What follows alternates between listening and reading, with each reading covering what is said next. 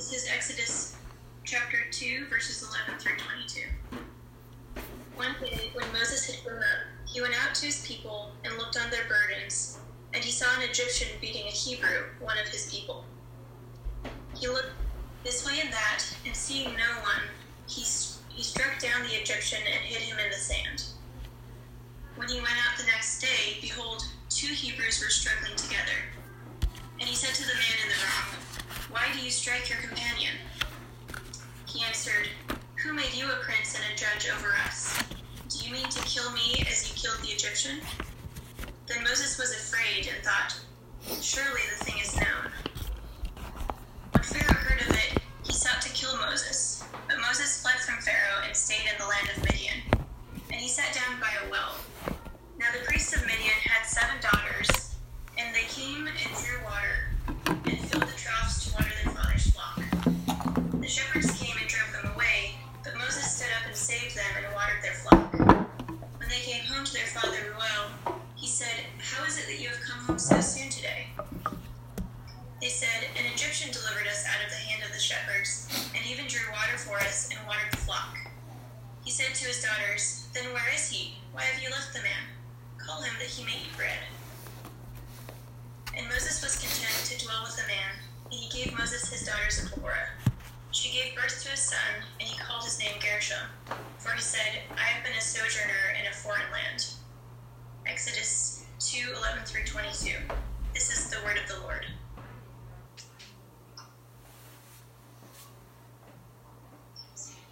Hey, let's pray. Father in heaven, thank you so much that we get to hear your word read, that we get to just come together. And I pray for my soul right now, that you would still it as I'm about to just talk to my brothers and sisters in Christ about you. Father, use me to make you big. Use me to make you known as you have made yourself known to me in this passage this week. We ask all of this in the name of your Son, Jesus.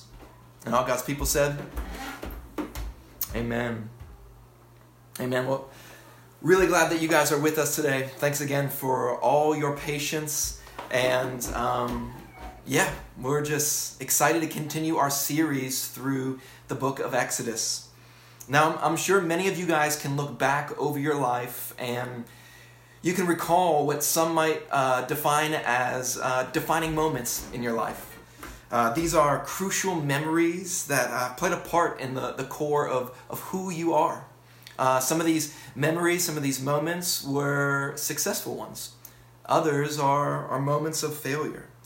And whether you're aware of it or not, God has used all of these events and circumstances in your life, these defining moments, to create and cultivate you into the person you are today in Christ Jesus. But most often, instead of letting God define who we are and declare an identity over us, we sometimes look at our past and we want to cover up what has happened. We create false selves and false identities rather than letting the one who has orchestrated this journey to define who we are, because we know whose we are. Now listen, Moses' story is no different than ours. And at the end of this short little section that we just had read to us, the author Moses, he lets us into a very low and dark point of his life. He's letting his history determine and define him. He's letting his history direct his destiny. And I believe Moses included this moment of the story so that we can see that our past doesn't have to define our future. And it doesn't have to dictate what we do in the future. And the big nugget I want us to mine out of this passage here today is this: your history doesn't have to determine your destiny, but your identity can. And if your identity is in Christ, then your destination is with the God of your salvation. And we're going to see that through two scenes in Moses' life. The first scene, where he was rejected by the people he came to save. And the second scene, where we see Moses accepted by those who were strangers. So you all ready to dive in? Here comes the first scene. Rejected by those he wanted to save. Now, if you turn in your Bibles all the way to the New Testament, Stephen, when he preaches to the crowds, he's retelling this story in Acts 7. He says when he was 40 years old, that's Moses, when he hit his midlife crisis, it came into his heart to visit his brothers, the children of Israel. And seeing one of them being wronged, he defended the oppressed man and avenged him by striking down the Egyptian.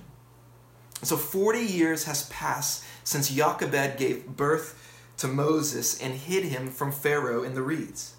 And since that time, he was saved by Pharaoh's daughter and adopted by Pharaoh's daughter. Since that time, he was instructed in the ways of an Egyptian. And since that time, he was a boy who grew into a man with dual identities. He's both a Hebrew and an Egyptian. And we see a glimpse of his heart here in this passage in verse 11. He writes that he saw the Hebrews and he called them his own people. He saw their pain. When they were in pain, he was in pain. When they were being hurt, he was hurt. When he saw the Egyptian beating the Hebrew slave, he stepped in and defended the helpless. Now, you got to think about this. I mean, his upbringing as the son of an Egyptian princess, that teaching would have brainwashed him to see slaves as pawns, as machines, and as less than human. But instead of viewing him the way that the Egyptian viewed the Hebrew slaves, his compassion is the defender of the defenseless. And we see him striking down an Egyptian and then burying them in the sand. Now, I know what you want to know right now. Was it wrong for Moses to do this? Here's the deal when we're reading narratives. Narratives are descriptive more than they are prescriptive. You follow me there? They're describing events, not prescribing what we ought to do or ought not to do. But we can see this in verse 12. No one is going to look around to see if anybody's watching when you're about to do something really kind. Right? He looked around so that no one would see him. Maybe he was just looking around so that Pharaoh wouldn't find out that he saved an enemy of the Egyptians, a Jew. Was he choosing to obey God and not man? Or was the killing premeditated or accidental as he defended the slave? But here's the thing. Nowhere in the Bible do we see God commending Moses for this, and we never see him condemning Moses for this. We can't say for certain. But what we do know about Moses is that he has a pattern of taking matters into his own hands. God was absent from this decision.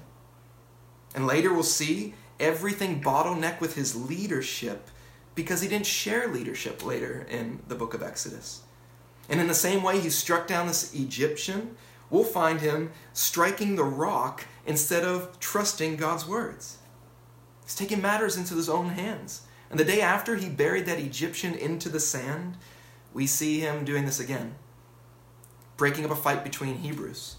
And the response is telling. Look what they say in verse 15.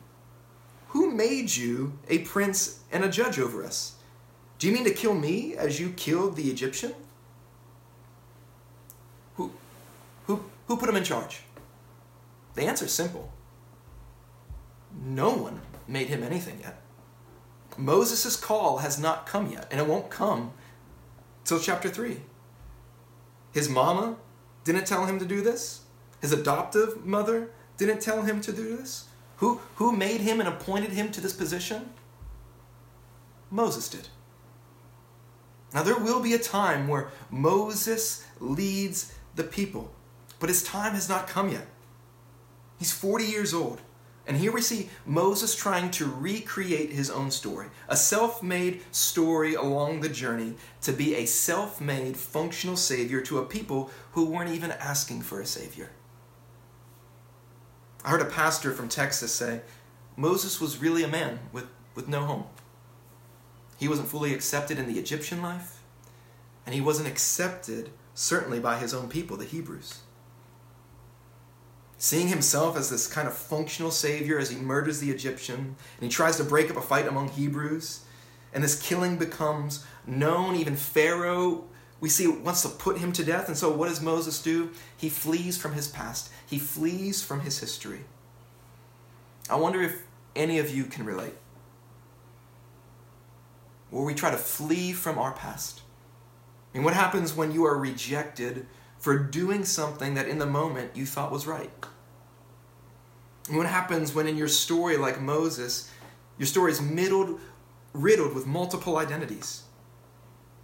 Do you find yourself trying to recreate your story, recreate your identity, try to make yourself into your own person? And what happens when people who you thought were your own people, maybe family, maybe a group of friends, when you sought to help them, serve them, have compassion on them, what happens when they reject you? How do you respond? Moses' response is to flee. His history fueled his new destiny, running from the past. All because the people he thought he was supposed to save rejected him. But then we see something different in scene 2. This is the second point. He's accepted by those who are strangers. We find Moses in a place where we find many of Israel's forefathers. He's around a well. I mean, remember Isaac? He found his wife at a well. Jacob met his wife at a well. And now Moses, when ruthless shepherds try to drive women away from the well, Moses drives the shepherds away from the women. And these ladies' response is to celebrate Moses, to celebrate his mercy, to celebrate his compassion, to celebrate his defense. But he's still seen. He's still seen as his past. They call him an Egyptian. They said in Exodus 2:16-22, an Egyptian delivered us out of the hand of the shepherds, and even drew water for us, and watered the flock. And their father said to his daughters, then where is he? Why have you left the man? Call him that he may eat bread with us. And Moses was content. He was content to dwell with the man. And he gave Moses his daughter Zipporah. She gave birth to a son, and he called his name Gershom. For he said, I have been a sojourner in a foreign land. I want you to notice the juxtaposition and mirroring of these two scenes. In his early 40s, Moses is not welcomed by his own people, but is here shown considerable hospitality by strangers in verse 20. The Hebrews did not appreciate his acts of justice on their behalf, but the Midianites in verse 21 welcome it, and he even gets married to one of them. And the Jews engage in accusations of Moses. And the daughters of Reuel publicly sing his praise in verse 19. But we can't miss what these events of his story have done to his identity. You see, in the ancient culture, sometimes even today, the naming of a child is meant to tell a story. And Moses' story is one of sorrow, one of separation, confusion, and he's lost. See, maybe, just maybe, Moses was trying to find a place to belong. His history informed his identity, which determined his destiny. He's essentially saying, I've tried to make myself my people's savior. They rejected me. I come to strangers, and they accept me. Who am I? Let my son's name tell you who I am and where I'm going. I'm a sojourner and a stranger in a foreign land. I'm lost. You know, I was sitting in a conversation the other day, and a question was asked. Can can you tell me a little bit about yourself? And the person responded by talking about everything that he does, everything that he once did, talked about relationships, his family, his kids, what he hoped to do in the future. But in that answer, that person really didn't say much about himself. All he did was tell about what he did or who he knows. That person was me. You see, I think when people ask us to tell them a little bit about who we are, they're asking what defines us, what makes us who we are. And if you're anything like me, we love to answer this question with a role, right? I'm a leader. I'm a student. I'm a bartender. I'm a barista. Or sometimes we love answering this question in terms of a relationship. I'm single. I'm married. I'm a daughter. I'm a son. Or maybe it's answered by a hobby or interests. I'm an outdoorsy person. I'm a sports fanatic. I'm a book nerd. Or if you're anything like me, my hobby is eating. Can I get an amen for people's hobbies who are eating? So what happens is if you listen closely, when we tell others who we are, most often we tell them what we do. We tell them what we have done, or what we wish we would have done, or what we think we're going to go and do. Or more than that, we tell them about what others have done to us, or what we wish we have done for others and to others. And so I just wonder, what are the things from your immediate past or your distant past that you are still letting define you? What part of your history are you controlling your identity, which then fuels your destiny? Whether it was said about you, whether you were rejected or accepted, whether it was something that you did or something that someone has done to you. You see, for Moses, he was pinned between two homes, pinned between two people groups. A self-made savior that was rejected by one group, and a self-made savior who was accepted by another group. And all of his history led to this false identity. I'm a sojourner. I'm a stranger without a home in Egypt and without a home in Midian. Tell me a little bit about yourself. Can I pastor you for a moment? Fill in the blank. I am a... Whatever first comes to mind, that's what you root your identity in. But for you, Christian, for you, son of God, daughter of God, child of God, your identity is not made by you. It's given to you by Jesus. Your identity is not defined by what you do or what others have done to you. It's defined by what Jesus has done for you. Your identity is not defined by what you looked at on the internet last night. It's defined by the way the Father looks at you with loving approval and loving acceptance. You are not damaged goods. You are not used goods. You are declared good in Christ Jesus by the Father. Or as my friend Frank puts it, you're not just a product of your past. You are a living testimony of God's grace in your life through Christ Jesus. Grace defines you. Mercy defines you. God defines you in Christ Jesus. God is your identity. Jesus is your identity because Jesus is your destination, for Jesus is the joy of your salvation. And you don't have to work for this identity. You live out from this identity. It's not based on you. It's placed on you by Jesus and Him alone and His work alone on the cross and in His empty tomb. See, we need to see that we are just like Moses. Our stories are a mess. Our stories are riddled by multiple identities that others have placed on us and that we have made for ourselves. We're unimpressive. And we're full of sin and shame where we try to wear a mask to recreate ourselves to cover up our past.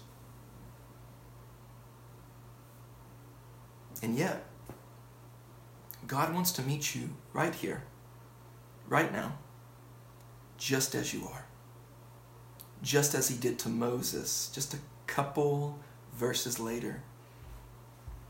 So when Moses is called by God, Moses meets him at this burning bush that does not burn up. And I love what God does not say to Moses. You know what God does not say to Moses? He does not bring up his past. He doesn't bring up his past. Any of it. You know what God says to Moses? He declares to Moses his future. And the most important aspect about his future is not his history, but his destiny of God being with Moses. For God is Moses' identity.